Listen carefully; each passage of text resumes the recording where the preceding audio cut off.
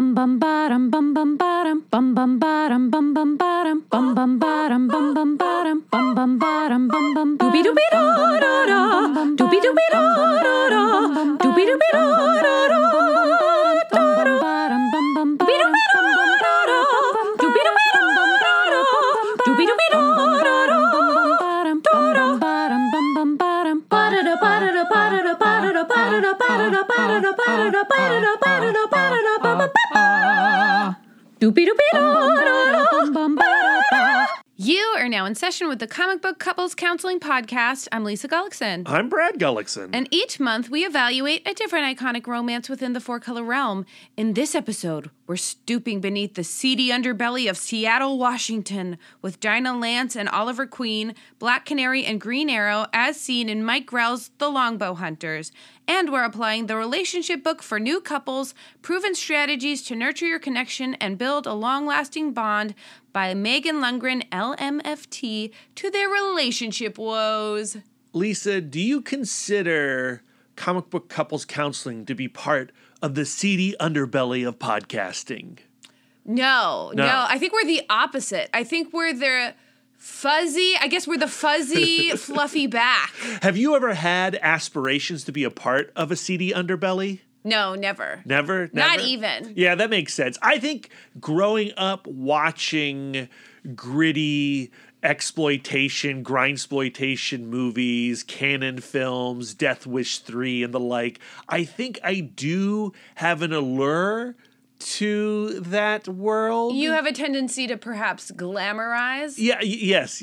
Because like the seedy underbelly for me growing up was like the cinematic world. So, you know, when you would watch like the horrible subways of New York City and Charles Bronson is skulking about, like I wanted to be a part of Hollywood, and that was Hollywood. I had a brief punk rock phase Yeah, where I would get into a mosh pit and, try to go to a show that's based only on a flyer.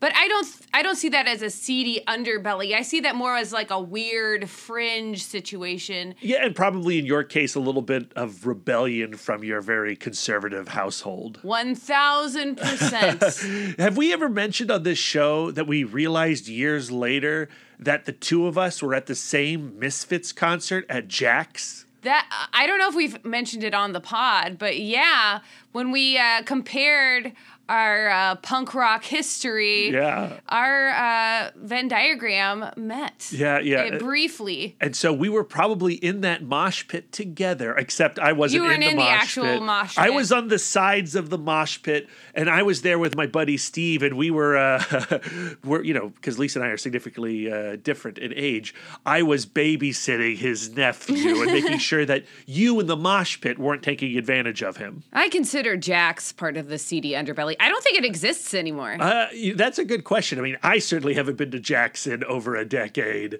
But yeah. And the last time I was at Jack's, they still allowed smoking indoors in Virginia, and that's no longer the case. That place could be pretty nasty. And I could see Mike Grell's Green Arrow and Black Canary hanging out at Jack's for sure. I just Googled it.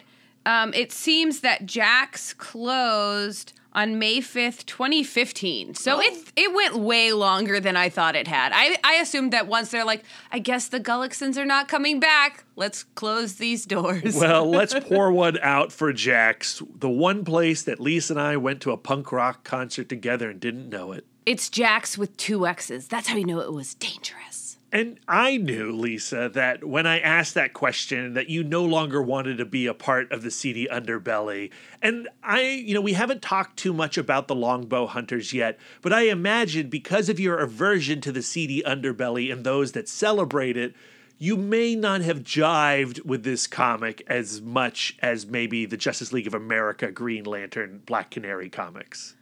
I am not an advocate for removing whimsy from things. I think that nowadays, in particular, having a little whimsy is way more brave than being gritty and seedy. Well, I think this is a good place to jump into the context regarding the Longbow Hunters. So let's put Dinah and Ollie into the waiting room, let them hang out and wait and prepare for their session while we deliver a little context for how the Longbow Hunters came to be. I just want to say, I still have a super warm, nostalgic, safety pin enjeweled place in my heart for my punk rock days. Like, I got to see a lot of really cool shows. I saw The Living End. I saw The Bouncing Souls. I saw Rancid a couple of times. Went to a bunch of Warp tours. I don't want to... I have the t-shirts. I did not want to make it sound like I was robbing you of your authentic punk self. I have an edge! You do have an edge. But I don't. But I think it was a phase, Lisa. It was super a phase that ended so abruptly. And as you say, you gravitate now more to the Silver Age Green Arrow aesthetic than Mike Grell's hard 80s aesthetic. I'm pretty sure that Mike Grell's version of Oliver Queen also doesn't go to punk rock shows anymore. I mean, yeah. I think Mike Grell's Green Arrow is very much the type of character that would hang out with Charles Bronson from Death Wish. And that is a right-wing, ultra-conservative, Dirty Harry nightmare kind of character. And that's why I kind of like him. Okay, now I'm ready to get into it. Okay, let's do this. The Longbow Hunters. All right, so some consider it the greatest Green Arrow story, and others consider it grimdark, misogynistic drivel. Where do we fall? We're not telling yet, but maybe you can gather some hints on our feelings regarding the Longbow Hunters. It's a 3-issue prestige format series. It's got a spine, you guys. Yeah, it's not a floppy, it's a stiffy. Written and illustrated by Mike Grell and published between August and October of 1987. And gasp, it's one of the first mature readers' comics of the 1980s. Naughty words, lots of blood, and no nipples, but a lot of side boob. No nipples? There's nipples in this book. Lisa, there are no nipples in this book. Hold on a second. No, it's all obscured by shadow or hair. Okay, so or they're not drawn. I'm holding book 1. Yeah. Here we are, page 24. Yeah. What do you call that? Those aren't nipples. That's hair obscuring nip. Well, okay. I mean, like, you can see some of the areola. It's like 3/4 moon. Yeah. It's a 3/4 moon of areola. Like, it's not pornographic. It's not Playboy quality. This is like Maxim nipples. Okay, well, you have to give me that is more than side boob. That is all around boob. It's a little more than side boob. I will give you that. But Mike Grell, Lisa, graduated from the University of Wisconsin, Green Bay. To avoid the draft, or at least serving in the Army during the Vietnam War, Grell enlisted in the U.S. Air Force and did a brief stint as an illustrator in Saigon. Ooh, interesting. I don't have much info on that time in his life, but I need to know more about that for sure. And if you read Mike Gold's intro into the Longbow Hunters graphic novel, he alludes to Grell doing some covert work in Vietnam. Very curious. After that, he enrolled in the Chicago Academy of Fine Art and got his first comics work as an assistant to Dale Messick on the Brenda Starr newspaper strip in 1972. A year later, Grell moves to New York City and starts working for DC Comics. He did a little of everything at first, doing time on Aquaman, The Phantom Stranger, and then along with Elliot S. Maggin, he launched the Batman Family series, which we covered on our first Dick Grayson and Barbara Gordon episode. And we loved it, but after Neil Adams left Green Lantern Green Arrow, Grell did a run on that series, but it was with his DC Comics creation, The Warlord, where Grell took off as somebody to obsess over. And if you have not read The Warlord, you gotta check that out. It's a lot, Lisa. It's a lot, but it's a lot of fun. Also, How much nipple do you get to see? No nipple, I'm afraid. He left DC for a bit. He worked on Tarzan and developed 2 creator-owned titles, John Sable Freelance and Star Slayer. Those comics are also incredibly rad and worth seeking out. I'm just a big Grell head. But he returns to DC in 1987 with the Longbow Hunters, and he immediately tries to butch up the Green Arrow. He redesigns the costume, ditches the trick arrows, and replaces the colorful spandex villains with mobsters, street gangs, serial killers, and terrorists. The Longbow Hunters feels very much like a response to The Dark Knight Returns and Watchmen and the adultification of comics that was happening. This era always feels a little defensive to me, like the artists and readers were going, see, this is real, no kids stuff. But it's kind of hilarious when discussing Green Arrow, right? Because as we discussed on the last episode, Green Arrow began as a Robin Hood copy of Batman. He was a purposeful mimic. Batman had a Batmobile. Green Arrow had an Arrow car. For a long time, before Denny O'Neil and Neil Adams came along and radically altered Oliver Queen's personality, making him a social justice warrior, the character was just a watered-down version of Bruce Wayne. O'Neil and Adams made him his own unique character, and then Mike Grell says, that character is too silly, and he's a leftist. I don't like him as a leftist. Let's make him a hard right character. And that's what the Longbow Hunters feels like. It feels like a middle finger from Mike Grell to the SJW version of Denny O'Neil and Neil Adams as Oliver Queen. And I can totally understand why, if you liked that version, you would reject this version. But I feel like I can see a through line from the Neil Adams version to the Grell version, because even Mr. Rogers, towards the end of his career, looked back and said, like, I did all of this, I put all of my effort into spreading this message of love and understanding and friendship and seeing other people, but now it's post 9/11 and nothing has really changed all of that much. And that gave him like some frustration, where I feel like with Green Arrow, he ended each adventure with this moralization of, if we just realize the damage that we're doing, we can reverse some of what we've been doing. And apparently nobody's been listening. And so I can feel, I understand his being a little bit disillusioned by this point in his career. Yeah, and he is having a crisis in the Longbow Hunters, and the personality that was established in the Justice League of America comics by Denny O'Neil is still evident even in this Mike Grell version, especially as how it relates to Dinah Lance. But again, it is somewhat funny when you consider that Green Arrow started as a Batman copy, a doppelganger, and then in 1986, The Dark Knight Returns comes out from Frank Miller, and it's this ultra-serious, grimdark take on the character, this very 80s response to Reagan's America. And then, once again, Green Arrow copies that aesthetic somewhat of Batman's world and goes grimdark as well. So they're always chasing each other.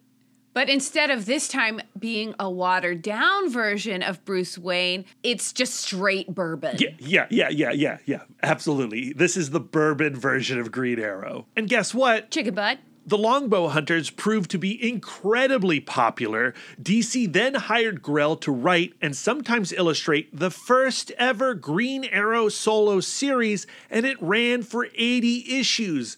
Lisa, can you believe that? Before the Longbow Hunters, there was not a solo Green Arrow comic. The character's been around since 1941, but he didn't get his own book until 1987? I do find that hard to believe. That's wild. I just assume if they've been around for a while, they've had a solo series. Yeah. But, I mean, we're building teams like the Justice League. It would take a lot of pages to cover all of those heroes, I guess. Well, I mean, even if you go and you look at how the MCU built its Avengers, you know, and the time it took to gather Iron Man, the Hulk, Thor, and Captain America, and then DC with their films is like, we can't mess with all that world building. We got to go to Justice League now. It betrays my sensibilities. Yeah, but I also now appreciate what the DCEU did, because they were just staying on model with what they did in the 60s and their comics. And all of this is to say that if you're looking to understand the history of Green Arrow and Black Canary, you have to come to the Longbow Hunters eventually.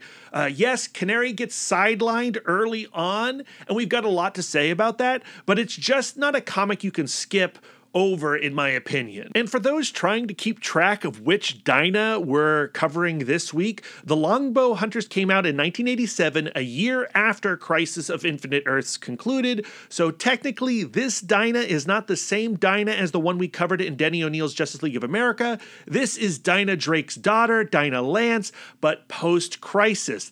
Ollie did not have a romance with Dinah Drake, just this one. Go back to the last episode to try to figure out why that makes sense. But before we can get into this dark, seedy underbelly of Seattle, we got to talk about our love expert and how we're approaching Dinah and Ollie's relationship this week. Lisa, take it away. Yes, our love expert for Dinah Lance and Oliver Queen is Megan Lundgren Lumpft. LMFT, licensed marriage and family therapist. Through her book, The Relationship Book for New Couples, Proven Strategies to Nurture Your Connection and Build a Long-Lasting Bond, published in May 2021 from Rockridge Press. Lumpft sounds delicious. Like, it was cold outside. Now I'm going to treat myself to a steaming bowl of Lumpft. I don't think I disagree. I want none of that bowl. Megan Lundgren is the director and has been for the last decade of Relationships for Better, a private therapy practice based in Monterovia, California, a suburb of Los Angeles. The Relationship Book for New Couples is part informational, but mostly a workbook filled with quizzes, questionnaires, and exercises intended for couples who are either deepening their level of commitment by getting engaged, moving in together, etc., or couples looking to reassert their commitment as they prepare to renew their vows or reach another life milestone. The intention of this book, outlined in the introduction, is to provide evidence-based therapeutic practices to help a couple build essential relationship skills. I think this is perfect for Dinah and Ollie and Longbow Hunters because they've just moved to Seattle. Yep. They're moving into their Seattle castle. Yeah, it's a big step. And I think this is a great time to reassess and deepen their relationship. I hope it deepens. I don't know. It definitely darkens. It darkens. Last episode, we talked about how we could help Dinah and Ollie foster their individual identities and think about their relationship as a third separate identity that is their usness. For this episode, we're skipping over Chapter 2, Where We're Coming From, which deals with families of origin and attachment theory, because considering Dinah's baffling past, it seems like a hot mess to me. Sure, yeah. I did not pack my 10-foot pole in my quiver today, so I'm just not going to touch it. We're going directly to Chapter 3, Our Beliefs and Values. We've mentioned already that Oliver Queen is a very values-forward person. He loves to top off his adventures with a stroll and sweeping moralization, while Dinah likes to stay more in the small picture. Where are we now, and what do we do next? According to Lundgren, couples thrive when they share values. Quote, values are what you believe is important and meaningful in life, creating the foundation of how you intend to live. Your values can reflect your personal beliefs, your relational beliefs, which she defines as like your culture and family of origin, your spirituality, and your moral code. Lundgren includes an activity for a couple to discuss their values. She has a list of 43 one-word values like cooperation, growth, frugalness, trust, and she says each member of the couple separately choose 5 of the values. So I gave Brad a little homework. Yes, you did. And we're going to do this activity together. All right. Should I share the 5 values that I selected from the list first, or you? You go first.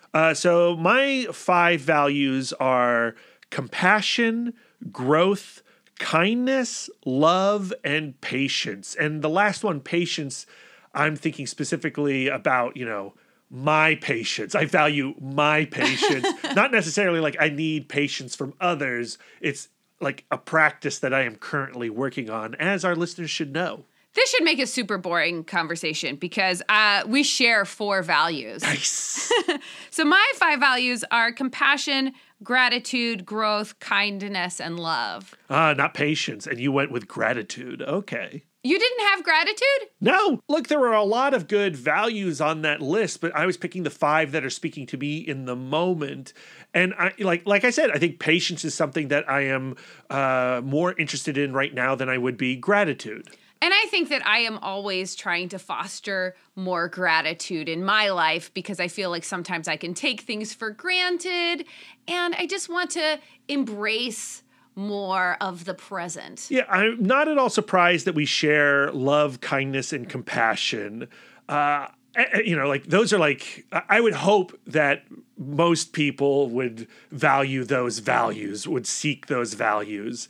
Of course, I'm sure most people don't, or a lot of people don't. But I think that's what values, we presume that because we're us, everyone should have the same values as us. Yeah. We picked them because we think they're the best. But for other people, that might not necessarily be so. And the value of growth is one that we've been talking a lot about lately.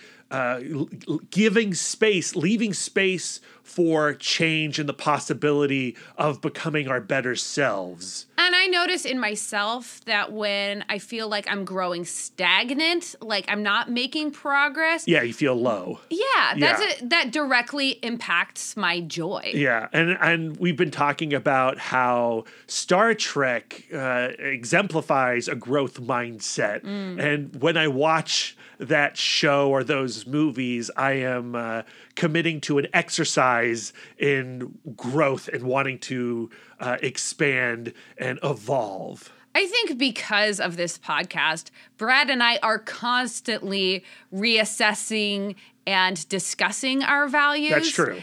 But I think for other couples like Ollie and Dinah, the values don't come up. Well, Ollie brings his up all of the time, but Dinah plays hers more close to the chest. But I do think that since we've started this podcast and started talking about our values, it has allowed us to nip some arguments in the bud before they occur. So if you are developing your values on your own and not discussing them with your partner, suddenly you can be on 2 separate tracks, right? And that can cause conflict. Yeah, by having an open growing list of values, we have something to refer back to when we're in disagreement. We go, okay, well, what best, one word that I think that was glaringly absent from Lundgren's list is empathy. But that is, I think, our core shared value, and we refer back to it often. What is the position of most empathy in this disagreement? I think you can fold empathy into compassion. Those are like little siblings. If you're playing along at home and you and your partner have picked your 5 chosen values from you can pick yours from the air. You don't need an alphabetical list of words. Is there a list available online? Oh, I guess I could, I just copied and pasted them out of Lundgren's book into a text to you. I suppose that I could put that in a text to the world. Well, why don't I make a little article about the values on comicbookcouplescounseling.com, and our listeners can go there and find the values and decide which values work for them. Ooh, I love that. And then we could have a shared list of values for our podcast community. I love that. Yeah, okay. So listeners, hopefully there's a link in the show notes. You can click on it and find the article on comicbookcouplescounseling.com. I love that. Okay, so now you definitely have your 5 values, and so does your partner. So Lundgren includes some discussion questions to aid in your conversation. What are the similarities and differences? What are the ways your relationship embodies your chosen values? Which are your personal values versus your shared values? And what are the morals or values you want to keep central to your relationship? Even if a couple's values don't align perfectly, discussions about values breed intimacy and build empathy. If there are fundamental differences in key values, however, it may affect your future commitment, and Lundgren does recommend seeking therapy in some cases. Megan Lundgren also recommends that couples establish their own rituals, traditions, and customs. She quotes one of our previous love experts, Dr. John Gottman, that couples should focus on creating an inner life together, a culture rich with symbols and rituals, and an appreciation of your roles and goals that link you, that lead you to understand what it means to be a part of the family you have become. Traditions and customs bring a sense of belonging and purpose. Lundgren recommends that new relationships start by including your partner in your cultural and familial traditions and then developing some of your own. I include this part of the chapter because I feel like in The Longbow Hunters, Oliver is longing for some trappings of traditional life, and he doesn't recognize and acknowledge the traditions that he and Dinah have established over the years. Yeah. Just like it's important to have a shared identity in a relationship, it's important to usness that a relationship have a shared foundation of values and beliefs. Lundgren includes as the final activity of this chapter that a couple create a mission statement for the relationship. How does the partnership improve their lives, their community, and the world at large? I feel like for us, our podcast is like our mission statement. Absolutely. I find it curious that in The Longbow Hunters, despite their both living together and both being vigilantes, we don't see them partnering up really. Right. I know that it's not required. Just because you and your partners are both dentists or whatever, it doesn't mean you'll be sticking your hands into the same mouth all of the times. But I think that there may be an unspoken reason relating perhaps to values that Dinah avoids a team-up situation. While we have Oliver and Dinah in session, I'd like to codify some of their values so that we can compare and contrast what they stand for as individuals in hopes that we can find some moral common ground on which they can build a more stable foundation. And I'd also like to acknowledge some of the traditions and rituals they already have as a couple so that Ollie, in particular, gets a more tangible sense of their shared history. Yeah, but before we can do that, Lisa, we got to do some words of affirmation. So, for first-time listeners, the words of affirmation are a way that we give back to our new and upgrading Patreon subscribers. We curate and use these ourselves, and we're more than happy to pass them on to you. These particular affirmations come from the cartoonist Josh Meecouch, at Pants on Twitter, and his book, Conquer the Day, A Book of Affirmations. Head to our Twitter account, guys. Look at the art that accompanies these little affirmations. I am in love. Yes, these make great meditations. And just because we are dedicating these meditations to our new 3 Patreon subscribers doesn't mean that the rest of you can't take advantage of them as well. Write them down, put them up on your mirror, look at them every day. That's what we do. We find them very helpful. So let's take a moment to take a deep breath and quiet our minds for some words of affirmation. Dan Fleming. You allow yourself to make bad art. You make room in yourself for imperfection. Stumbling Jedi. You forgive yourself for past mistakes. You bathe yourself in a river of compassion. Brendan McGowan. Your gratitude list grows longer every day. Yeah, there we go. I really like those affirmations. I've ordered the book. I'm excited to get them. I love how the art interprets the affirmations. And I hope that you folks can get some solace from these little words as much as we do. We understand that it's not in everyone's budget to take part in our Patreon. We super appreciate those that do. If you would like to show us affirmation in other ways, we include a list of ways you can fill our love tanks and support the podcast for free. You can find them at the end of the show or in our show notes. Apple Podcast 5-star reviews, we will read them on the air. But now it is time to get Dinah and Ollie into session to bring them onto our couch, to bring in Dr. Megan Lundgren and have a conversation, a discussion about their relationship as seen through The Longbow Hunters, issues 1 through 3. And as we've already stated, these 3 comics were published by DC between August and October of 1987. They're written and illustrated by Mike Grell, colored by Julia Lacament, and lettered by Ken Bruzenak. The basic plot comes courtesy of Goodreads. Oliver Queen gives up his trick arrows and settles down in Seattle with Dinah Lance, but Ollie's world collides with one of unspeakable violence involving the beautiful and mysterious archer known as Shadow. I do appreciate that they put the unspeakable violence right there into the description as a word of warning for any reader coming in. And when you turn the pages of the first issue and you meet Seattle, the seedy underbelly Seattle, and you discover this slasher that is going through the alleys and killing women, you're either in or out as a reader. Like, you're going to continue or you're going to be like, no thanks, not for me. They've made it abundantly clear that this is not your father's Green Arrow. Right. I have like a mental image of like a little boy going in, holding the hand of his papa and pulling this off of the shelf and going, oh no. Yeah, absolutely. I don't know if the little boy would be going, oh no. The little boy would be my age. So I would have been a little boy picking up this comic and I would have been going, oh yeah. It would be my dad going like, this looks a little gratuitous. That is your dad. Yeah, that is my dad, and he would have been right, but gratuitous sometimes has a point, and Mike Grell is going for a vibe here, and he is, riding the wave that Frank Miller and Alan Moore and Dave Gibbons created. So, I don't know, for the era, I think if you recognize the era that this comic is coming out in, and just set that aside, I think you'll be fine. But some people won't be able to set it aside. And I mean, there are elements of this comic that we won't be able to set aside either.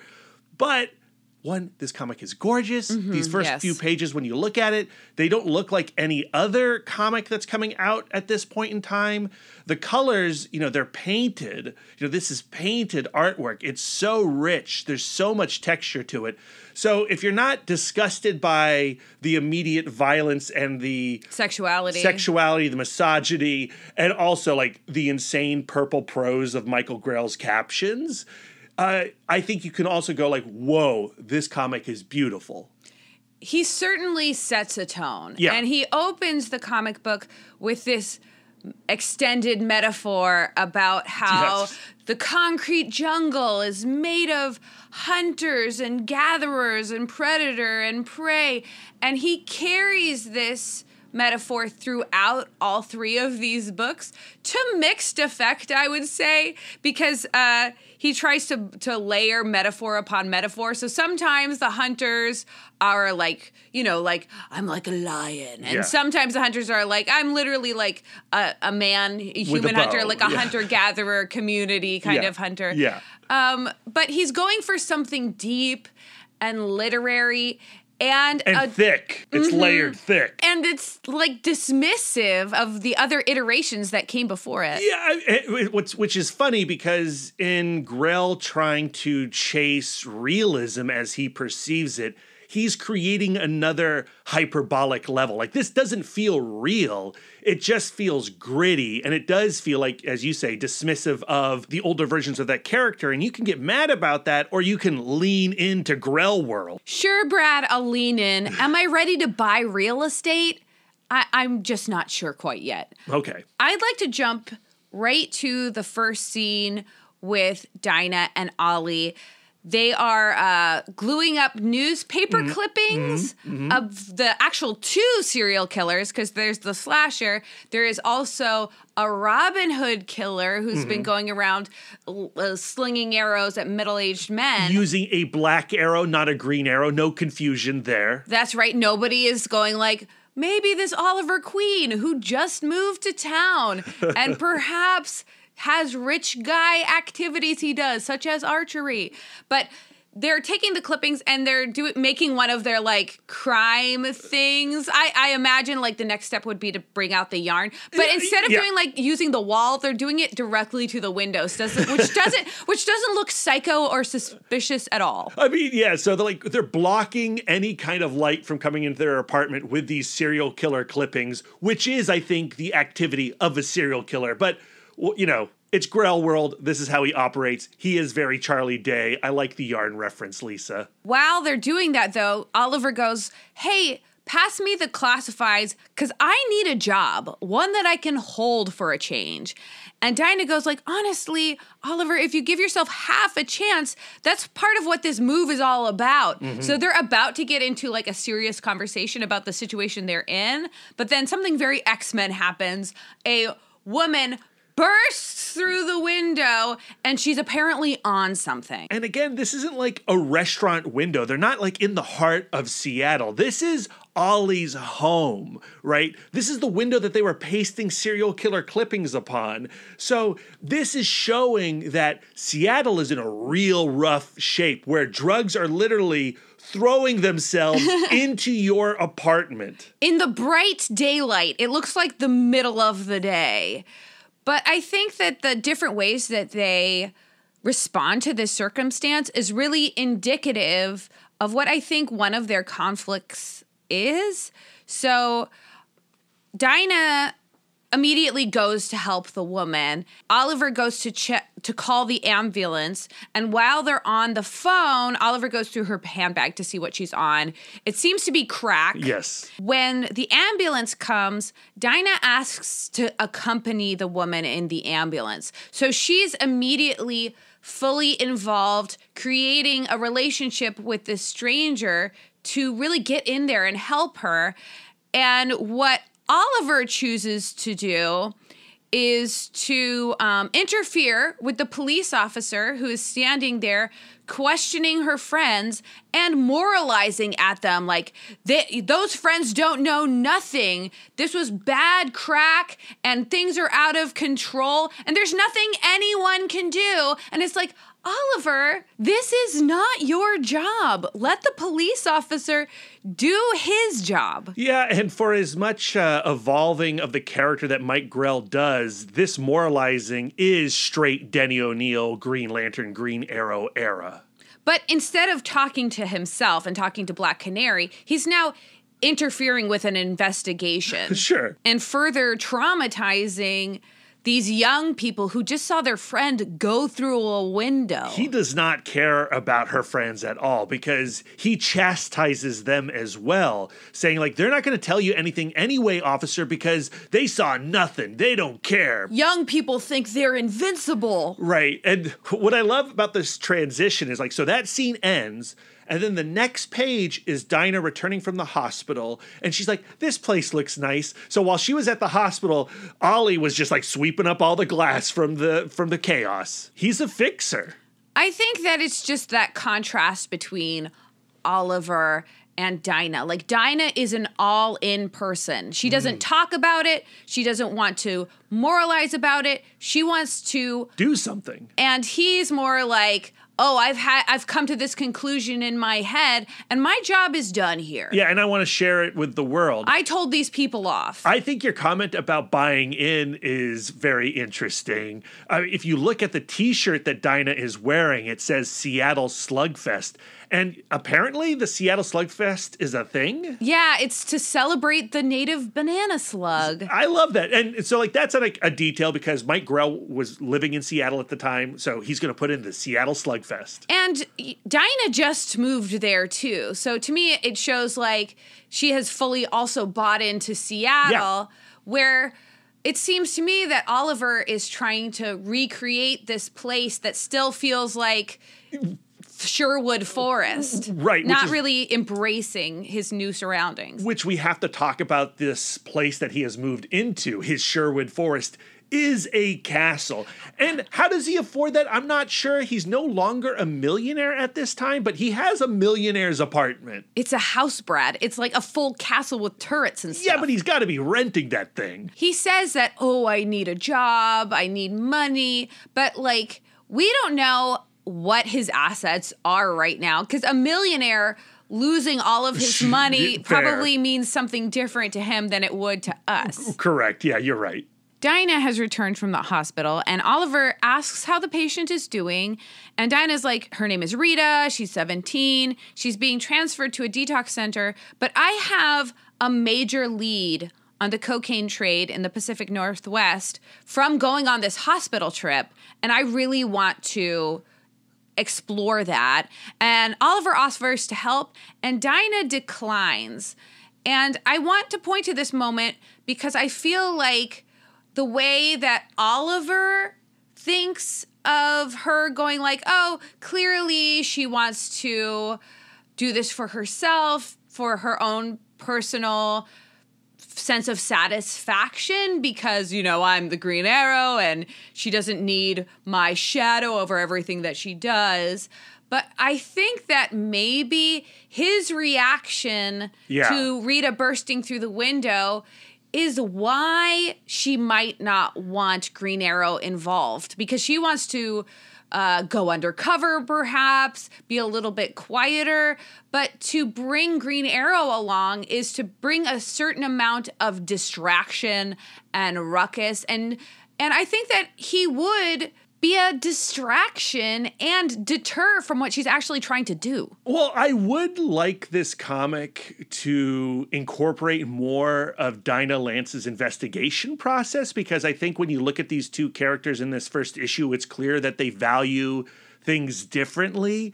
I agree that Green Arrow is more of a bull in a china shop. Like, he lands in Seattle and he begins to tear through it immediately. And Dinah is more about going undercover, investigating, trying to change things from within. There's more deception to her process, or maybe not deception, but sneakery. Like, there's subtlety to her actions that Green Arrow does not possess. But she doesn't say outright, allow me to do this part of the process, I'll bring you in later, or hey, let's spitball about this. She just says, I need to do this on my own. And I think that it is because she sees Green Arrow as an unpredictable element. And she doesn't need that kind of chaos thrown into her process. Yeah, like from the beginning of the first issue, a division is occurring between this couple. There is certainly some compartmentalization happening. Yeah, and I think that Ollie sees himself as the man. You know, he is trying to steer this ship. And he has ideas. And Dinah, wanting to do this investigation on her own, is like, oh, that's cute. She's doing like this little women's lib thing. Right. So when she comes back, he wants to show her, well, look what I've done with this place. I've really built it to be a fortress of solitude for the two of us. Let me take you on a tour. This is your place. This is my place. He's divided the castle into sections. Yeah, she has a floor he's calling Sherwood Florist. And it's all covered in flowers and pink and nice things. And then he has a floor that's like, you know, manly and unfinished, where there's a lot of musk, I imagine. And then he takes her to the bedroom and he says, well, this is ours. So to me, I feel like it typifies the relationship in that, like, their togetherness is something that is only the most intimate times. Like the times when we're asleep, the times when we're making love. That's when we're together. For the rest of our life, we're living on separate floors. Yeah. And it's an interesting headspace to go into the next two conversations. Yeah, so they follow the tour up with ordering Chinese food, and he goes to hang a painting of Robin Hood. Yeah. And Dinah goes like, you have always loved this painting. And he goes, it's less about the painting and more of what it stands for. And I feel like this speaks to our conversation about, like, what are the symbols of their life? What are the rituals? Like, for him, Robin Hood is this symbol of an ideal that he holds very personally, and he isn't really including Dinah in that. Yeah, I mean, it is a lone figure of an Errol Flynn type Robin Hood. That's how he sees himself. He sees himself as lone, plus, with like a little plus sign of a lady. Like, he's not putting up a painting of Robin Hood and Marianne, right? Marianne's nowhere to be seen. She's got her own floor to occupy in the castle. And we're not saying that couples can't have their own separate things. You need your own space. But they have nothing with that amount of personality and meaning and symbolism within their home together that represents their usness. Yeah, and so he hangs this painting and he goes through his origin story once more, the tale of the island, and he lays it all out for Dinah as a way of like, this is who I am. This is who I always will be. Please understand me. This origin story is really in two parts. We have the part about Howard Hill, and then we have the time in the island. So Howard Hill was one of the trick shooters for the Robin Hood films. And Ollie always admired how he used to use an old-fashioned longbow with no gimmicks. Howard Hill had this thing about like, I'm not good enough to shoot with, a special bow or trick arrows. I'd much rather just stick to the basic. Ollie feels like, oh, I've gone towards this gimmick side, and I feel like because of that, I've lost my edge. I've lost like what makes me essentially an archer. When he's retelling his island origin story to Dinah, what he is doing is demystifying the legend that DC Comics had presented before this issue.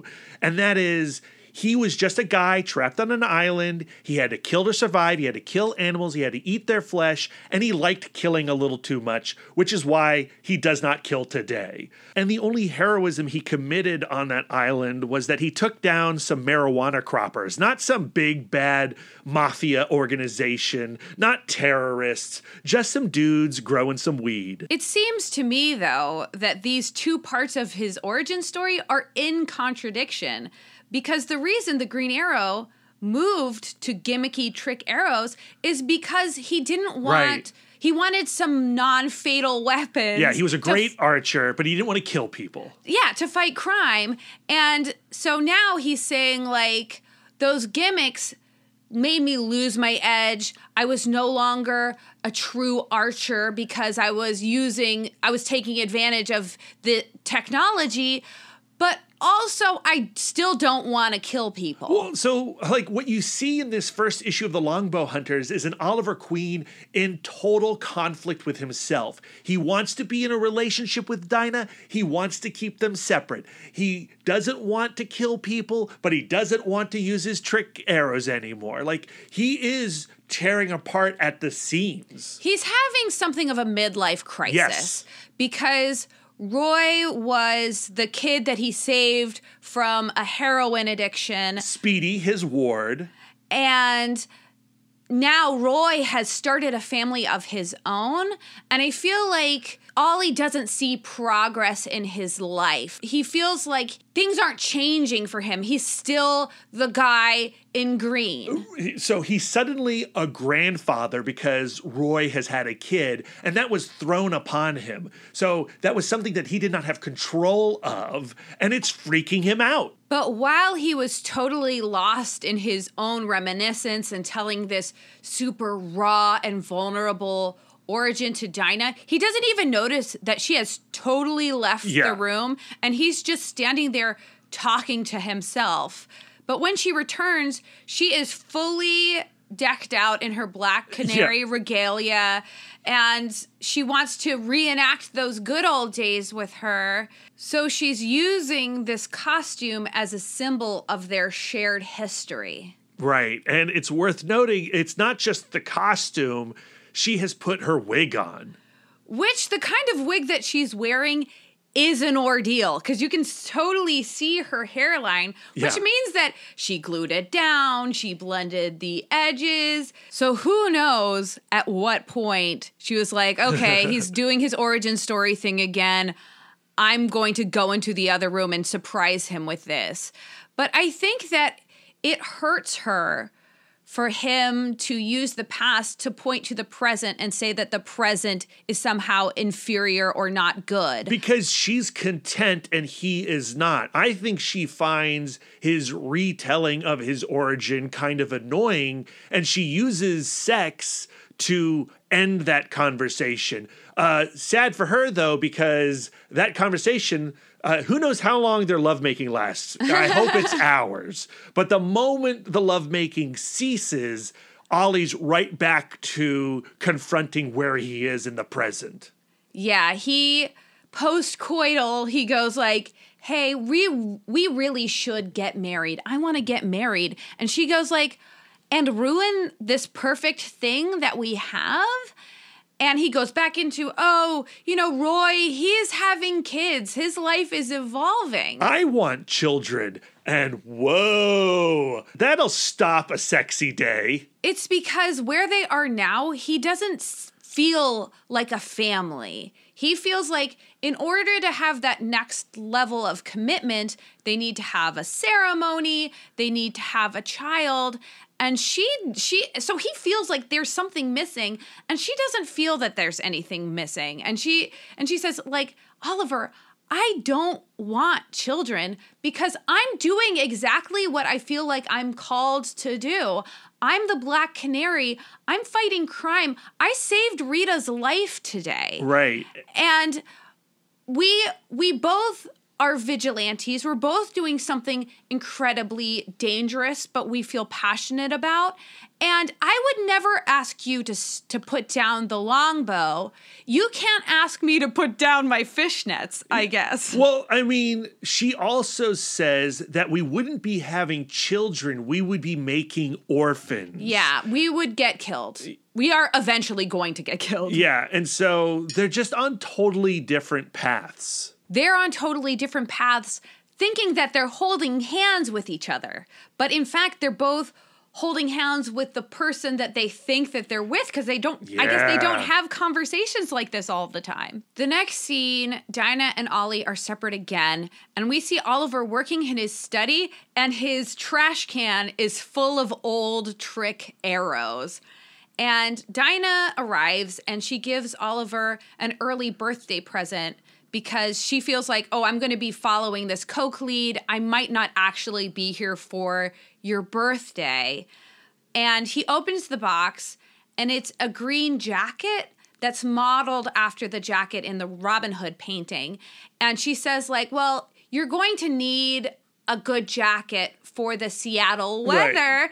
And so I think that this is actually a really beautiful gift because it respects the symbolism of the Robin Hood painting, but still says, we're going to be in Seattle for a while. So it's like marrying the past to the present. Yeah, and saying, like, I care for your comfort. You need sleeves. You need a hood. It rains all the time here.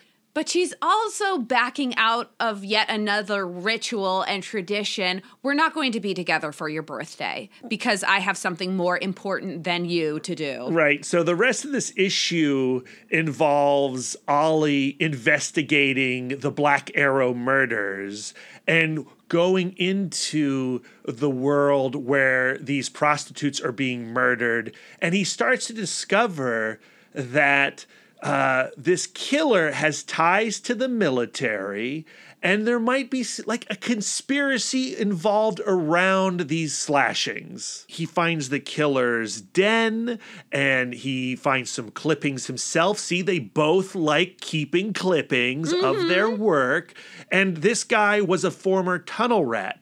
But the Black Arrow killings are targeting businessmen, guys in suits, and these guys are the Tunnel Rat's former CIA masters. So he has tied the Arrow murders and the slashings together and goes to the police with his information. Yes, Green Arrow goes to Lieutenant Cameron going like, hey, arrow killings, I'm an archer. Don't you want to take advantage of my broody expertise?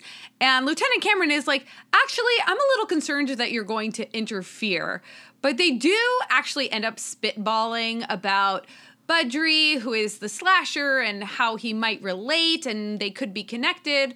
And despite his gruff ways, Green Arrow does manage to give the cops somewhat of a lead, but he's being super smug about it. So, like, if he's trying to, foster a spirit of cooperation, he's utterly failing. Yeah, and the cop's right. He is going to interfere, and he continues to do so for the rest of this series. The next scene, Green Arrow stops a purse snatcher Oh, yeah.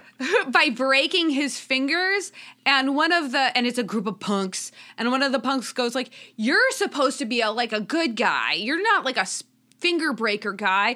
And he's like, well, you heard wrong. So I think Seattle, baby. I think this is another opportunity he's taking to establish like, I'm not your papa's Green Arrow anymore. I do love after he makes that statement to the punk who is screaming in pain that he does the Lindy Hop with these two elderly women who almost had their purses snatched, because in Seattle, they're on the sidewalks are like all the dance moves for the Lindy Hop. So in the background, like the punks are slowly moving away, and there's a joyous Green Lantern just having the time of his life with these two little ladies.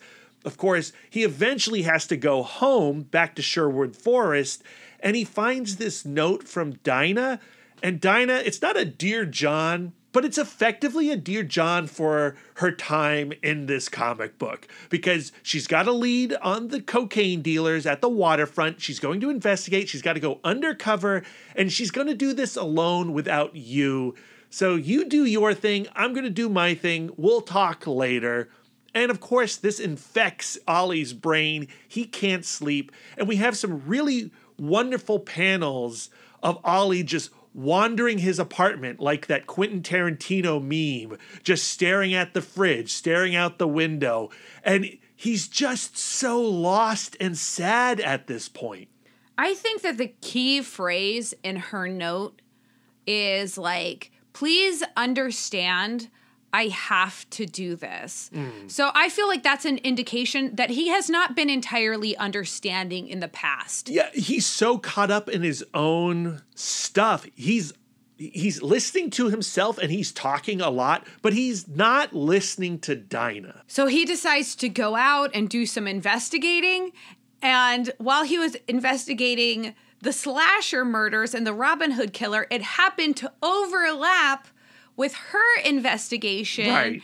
And he sees her undercover entering a diner, or I think it's a bar actually, with this guy. And he goes like, oh, great. Now she's going to think I'm checking up on her and cramping her style, which I kind of am. Totally. So he scrams and goes back to his side of the investigation. And as he's tracking these CIA suits, he comes across the Black Arrow killer, Shadow. And I do think if we were to ever cover Green Arrow again on this podcast, we could do a whole series about Ollie's relationship with Shadow, because after the Longbow Hunters, she becomes a major part of Mike Grell's series. And for a while, she's the romantic partner to Ollie after, spoilers, Dinah and Oliver split up. But they're not getting along so well in this particular scene. She puts Oliver Queen to shame. Yes. When they meet on the roof, he goes to stop her. She manages to shoot her arrow at her target, then shoot a second arrow that cuts the string on Ollie's bow, completely emasculating him. And he was not able to stop that murder from happening. So in the very next scene, we see him in his clawfoot tub, nursing his wounds, his hurt ego, and going like, I wonder if Robin Hood had days like this. Yeah, no, I don't think he did, Lisa. And he doesn't have much time to nurse his wounds because he's watching TV while soaking in the tub, and he sees on the news that the guy that Dinah was with at the bar, his body has been found near a dumpster. In a dumpster near the waterfront. And he goes, oh no, Dinah's in trouble. So he jumps out, he goes on his investigation, he runs across a couple bodies. Shadow has beaten him to this location. And as he creeps up to the warehouse and peers through the window, he sees Dinah. And this is such a graphic and upsetting splash page. She is bound. She is stripped almost nude. She is bleeding from head to toe. It's so horrifying. And when he kicks down the door and he reacts, he fires an arrow into her captor's chest, killing his first man in Seattle. Green Arrow is horrified and frantic, and he just broke one of his commandments. He said he was never going to kill again, but he's shot this guy clear through. And in his frantic state, he fails to notice a second man bursting in from another room. And luckily, Shadow is there, and she shoots this guy through the eye. It's so graphic. It's a total bloodbath. And when Green Arrow finally stumbles out of the building that is now entirely on fire, he's afraid that Dinah is dead. But when she comes to consciousness, she says, "Oliver, sorry I missed your birthday." To me, this indicates that the entire time she's doing her investigation, she's getting caught, she's being tortured, she's carrying in the back of her mind this guilt of not behaving in the way she knows Oliver wants her to behave. In this moment, it overshadows everything going on in the comic. And the third issue opens with them replaying Dinah's kidnapping and torture, and it spills into this nightmare scenario with dragons and fire and blood. And what we're seeing here is very much exploitative. It's gross. It's disgusting. It is like a Roger Corman movie. This is Grindhouse Comics, and it is deeply upsetting, and it propels Oliver down this path of darkness that he won't really come out of, I'm guessing, through Mike Grell's entire 80-issue Green Arrow run. Green Arrow is next to her bedside in full regalia. Right. So Cameron shows up and goes like, "Who is this woman? You know who she is?" And he goes like, "I have no idea." Yeah, so I can't at this tell. point, she is a Jane Doe, and the lieutenant is like, "Well, that's trash, because like you wouldn't be by her bedside like rending your garments over just a stranger." Lieutenant Cameron actually produces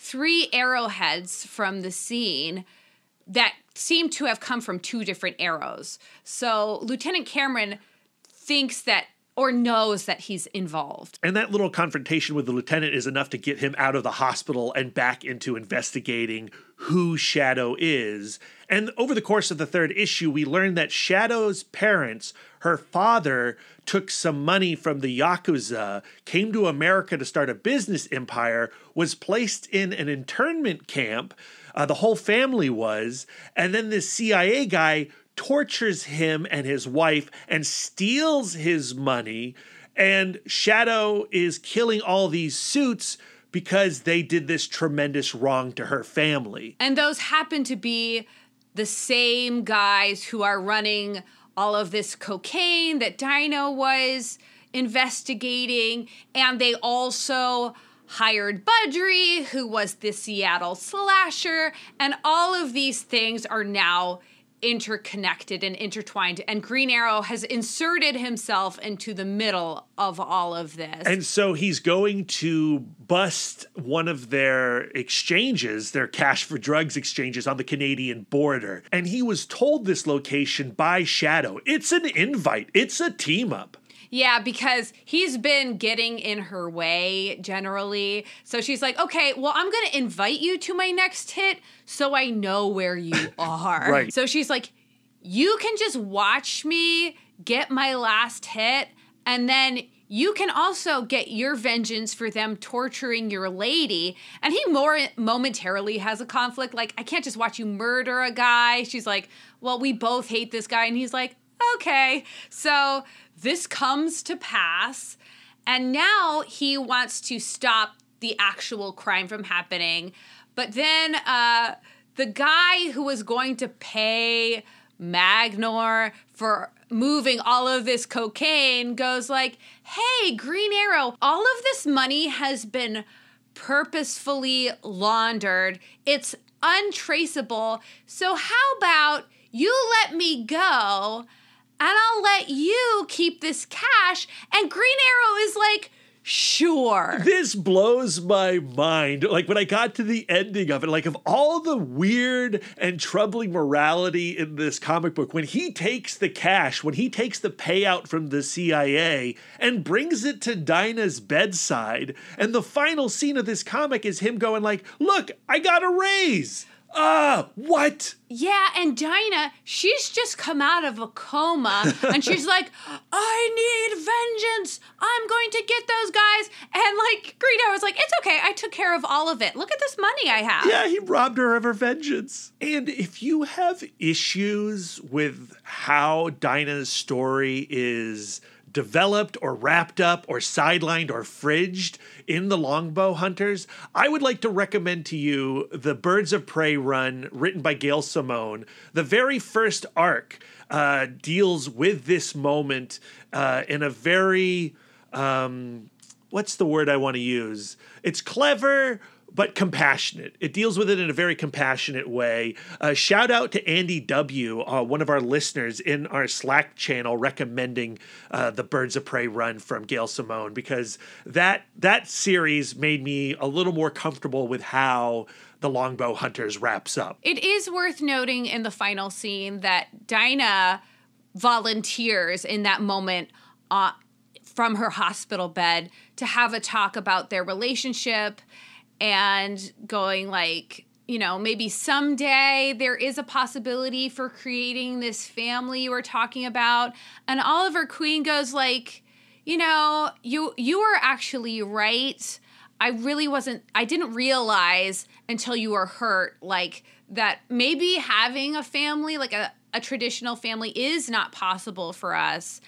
And Dinah goes like, I think I kind of blamed you for not being able to have a family, which I feel like kind of twists what the original conversation was about. It lets Ollie off the hook. This final page lets him off the hook big time. Yeah, like, she's like, well, it's just the kind of world we live in where there's this violence. So, like, I guess nobody should have kids. I don't know what her point is. I guess, you know, sometimes in a big fight, even if there is one person that's wrong, it's like, well, you apologize for something, so I apologize for something. She is laying out a bridge to reconnect with Ollie from her hospital bed, and that is incredible of her. Yeah, it's very generous. It's a very generous move. But Oliver says, like, I should have been grateful for what we have. And, you know, maybe someday. And Dinah goes like, maybe. I love you very much, Oliver. And if I ever decide to hang up the hero business, and Oliver Queen goes like, hey, don't knock the hero business. I got a hell of a raise today. Right. And this gritty, realistic, violent, rated hard PG-13 comic. It's R. It's a hard R. But there's no nipples. We had the whole conversation about the nipples. No nipples, but the violence is R. That arrow went right through that dude's socket, Lisa. Yeah, so this completely dark comic ends on a laugh, like a sitcom. Yeah, I mean, it is a weird book. A weird book that's trying to completely cancel out and obliterate a character's past. It's doing a course correction that I would argue is for something that is not broken. Yeah, and, you know, part of that erasure is erasing the relationship of Ollie and Dinah. And that's what Grell continues to do throughout his series. And when you get done with this comic, even though the final moment in the hospital bed, there still is love there and connection and wanting to be together. When you get done reading the entire 3 issues, you see these two people drifting apart. They want different things. They are different people. They're not really compatible in this moment. Back in the first issue, just moments before the cracked out teenager burst through the window, Dinah was trying to have a conversation about what their move to Seattle was supposed to be about. Yeah. It was supposed to be a new beginning, a hard reset on what being vigilantes and what being in a relationship was supposed to mean. But from the way I read these 3 issues, Oliver was actually trying to create distance between them, going like, we can be family people and I can continue to be the Green Arrow, but what we have to do is compartmentalize our lives. Yeah, I feel like Oliver is in crisis. And until he understands who he is and what he wants and recognizes what it will take to have those things. You can't just say like, I want to have kids with you, Dinah, especially when you're going out of your way to divide your house between his and her. Okay, so he says he wants one thing, but he's not behaving like he wants that thing. He's not recognizing his partner as an equal. He's not even considering her wants because they have different values. And, you know, we can have different values. People can have different values, but you can't have wildly different values. Not all of your values can't be in opposition to each other. So they do share a few things. Clearly, as vigilantes, they share a point of view on the justice system in this country and how they can make this world a better place. But I think really that is all they share in common. For me, it goes back to that Esther Perel quote where it's like, it's important to be individuals. It's important to have your own needs and wants. But there does have to be a bridge in between you of a shared foundation from which you can gain a new perspective. And I think that even Dinah is participating in trying to keep their perspectives separate. Like, yeah, they're both vigilantes, but Oliver is going to do it his way, and I'm going to do it my way.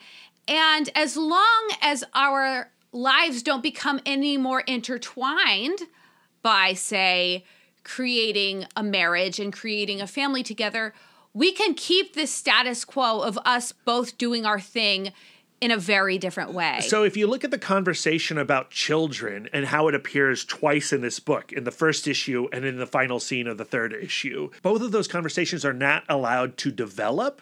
The first time they have it, they drift off to sleep, and then all this madness occurs. And then the second time they have it in the hospital bed, he interrupts it with a laugh, and on a laugh with the bag of cash. And I think that is a conversation, that is a value conversation that needs a whole issue unto itself to explore. Like when something like that occurs in your relationship, you have to discuss it to its conclusion. And when you reach that conclusion, you both have to be satisfied with how it ends. Because if you don't, it will continue to bubble up until it breaks you.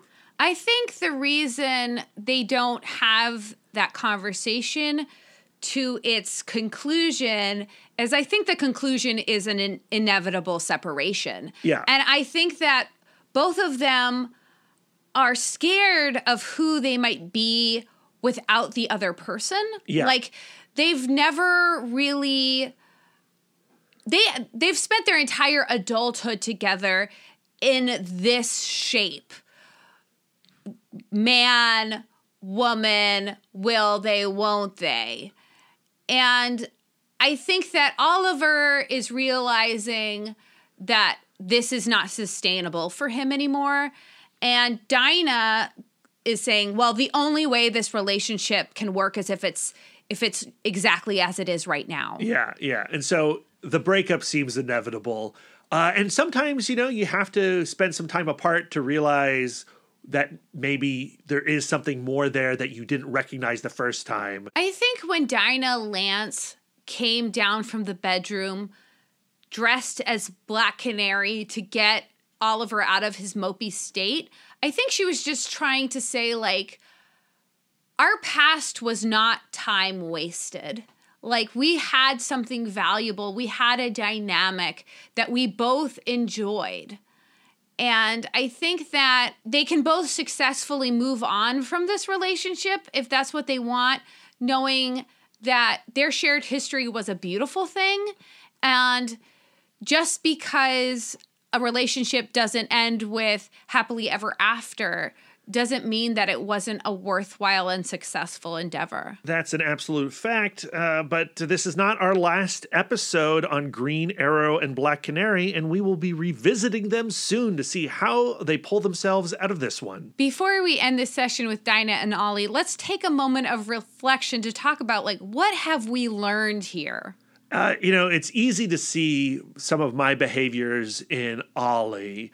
I think we see these behaviors in a lot of characters throughout our time discussing comic book couples.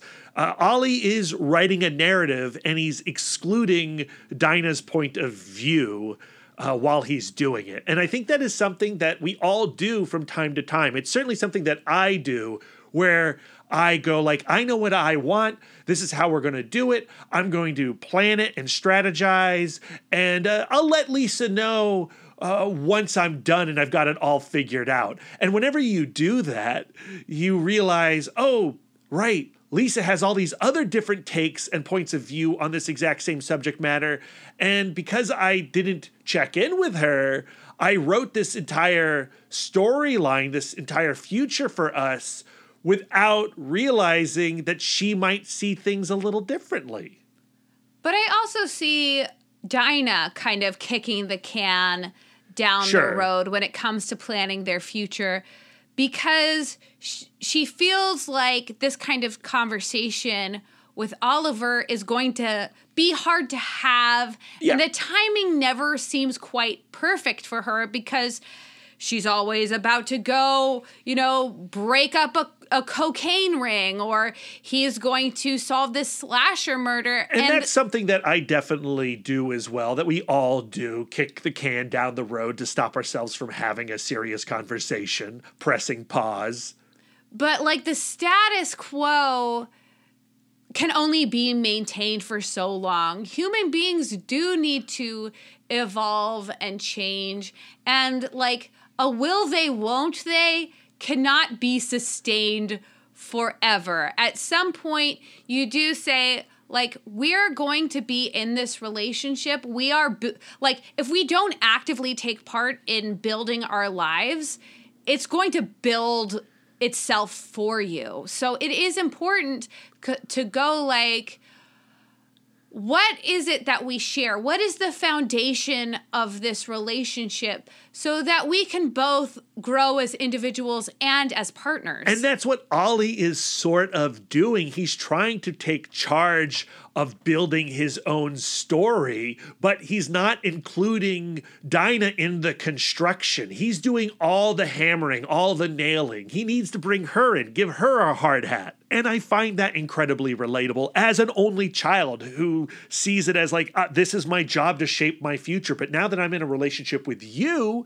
you have to shape that future with me. We have to do that together. So is that what you were relating to? Did you come to the same conclusions, or did you find something else that you're pulling out of this conversation, out of the Longbow Hunters, out of Dinah and Ollie at this point in time differently? I think that it is important when you're in a relationship to find those hot button issues, those things that you find triggering, and not avoiding them, but exploring them deeper. Because on the other side of that tough conversation might actually be the next level in your relationship. Sometimes, like, those triggering hot button conversations are actually hard because they are the conversations that create the most work and create the most change. But that doesn't mean that it is necessarily negative or bad. I think one of the things that makes a great relationship is like actual curiosity about your partner's perspective and curiosity about what their values are and why. And sometimes you have to teach yourself that curiosity. It's a practice. Yeah, like I think that sometimes when relationships have been happening for decades, perhaps you fall into like, oh, I know what Oliver is going to say about this, or I know how Oliver feels about this. But that's actually never true. Like, every day with your partner is a new day and a new perspective. And if you aren't fostering growth, the growth will happen without you when you're not looking. And I think that's a good place to press pause on Dinah and Ollie for this episode and the Longbow Hunters. I do want to hear from you about your experience reading this comic. What were your takeaways? What did you love? What you wish was done a little differently? I want to hear it all. Is the Longbow Hunters the Dark Knight Returns of Green Arrow? Is it a classic Green Arrow comic? Is this a comic that you would put into the hands of somebody that is curious about the character?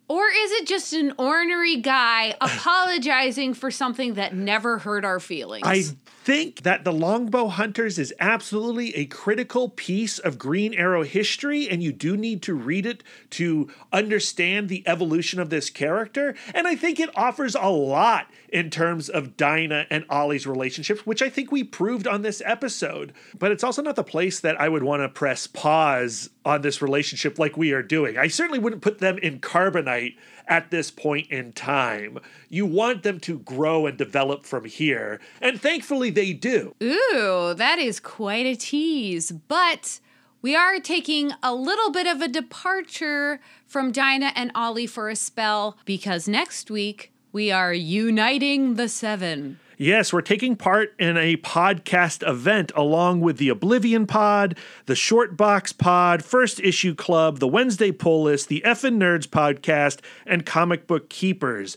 Each one of our podcasts is celebrating a particular Justice League member, and we've been tasked with talking about Martian Manhunter, John Johns, and we are doing so through the Martian Manhunter Identity maxi series written by Steve Orlando and Riley Rossmo, and we were talking about the relationship that John Johns has with his dearly departed wife, Myra. But after that, we will get back with Dinah and Ollie, and we will cover Kevin Smith's classic Quiver run. That's great, Brad, but I gotta go. I just got a major lead on the cocaine trade in the Pacific Northwest. Oh, no. So where can our listeners send their words of affirmation to you? You can find me on all social medias at MouthDork. Track Lisa. Let me know what she's up to. But if you have words of affirmation for our logo, you can send them to Aaron Prescott at A Cool Hand Fluke. And if you have some words of affirmation for our radical banner art, send them to Karen Charm at Karen_X-Men fan. Lisa, where can our listeners send their words of affirmation to you? I am always accepting words of affirmation at Sidewalk Siren on Instagram and Twitter. If you'd like to spend more quality time with us, you can subscribe to us on Podbean, Spotify, Stitcher, YouTube, Google, and Apple Podcasts. If you'd like to get exclusive, you can join our Patreon, where you'll get more content, including weekly bonus episodes. If you'd like to reach out and touch us electronically, you can email the podcast, cbccpodcast@gmail.com. You can visit our website, comicbookcouplescounseling.com, or follow us on Instagram and Twitter at CBCC Podcast. You can give us the gift of 5 stars on Apple Podcasts, and if you'd like to do an active service, why not write a review of the show while you're there? We are fluent and receptive in all 5 love languages. It really warms our hearts and helps the pod. So until next time, friends, keep your love tank full. And your psychic rapport open. Couples should focus on creating an inner life together, a culture rich with symbols and rituals, and an appreciation of your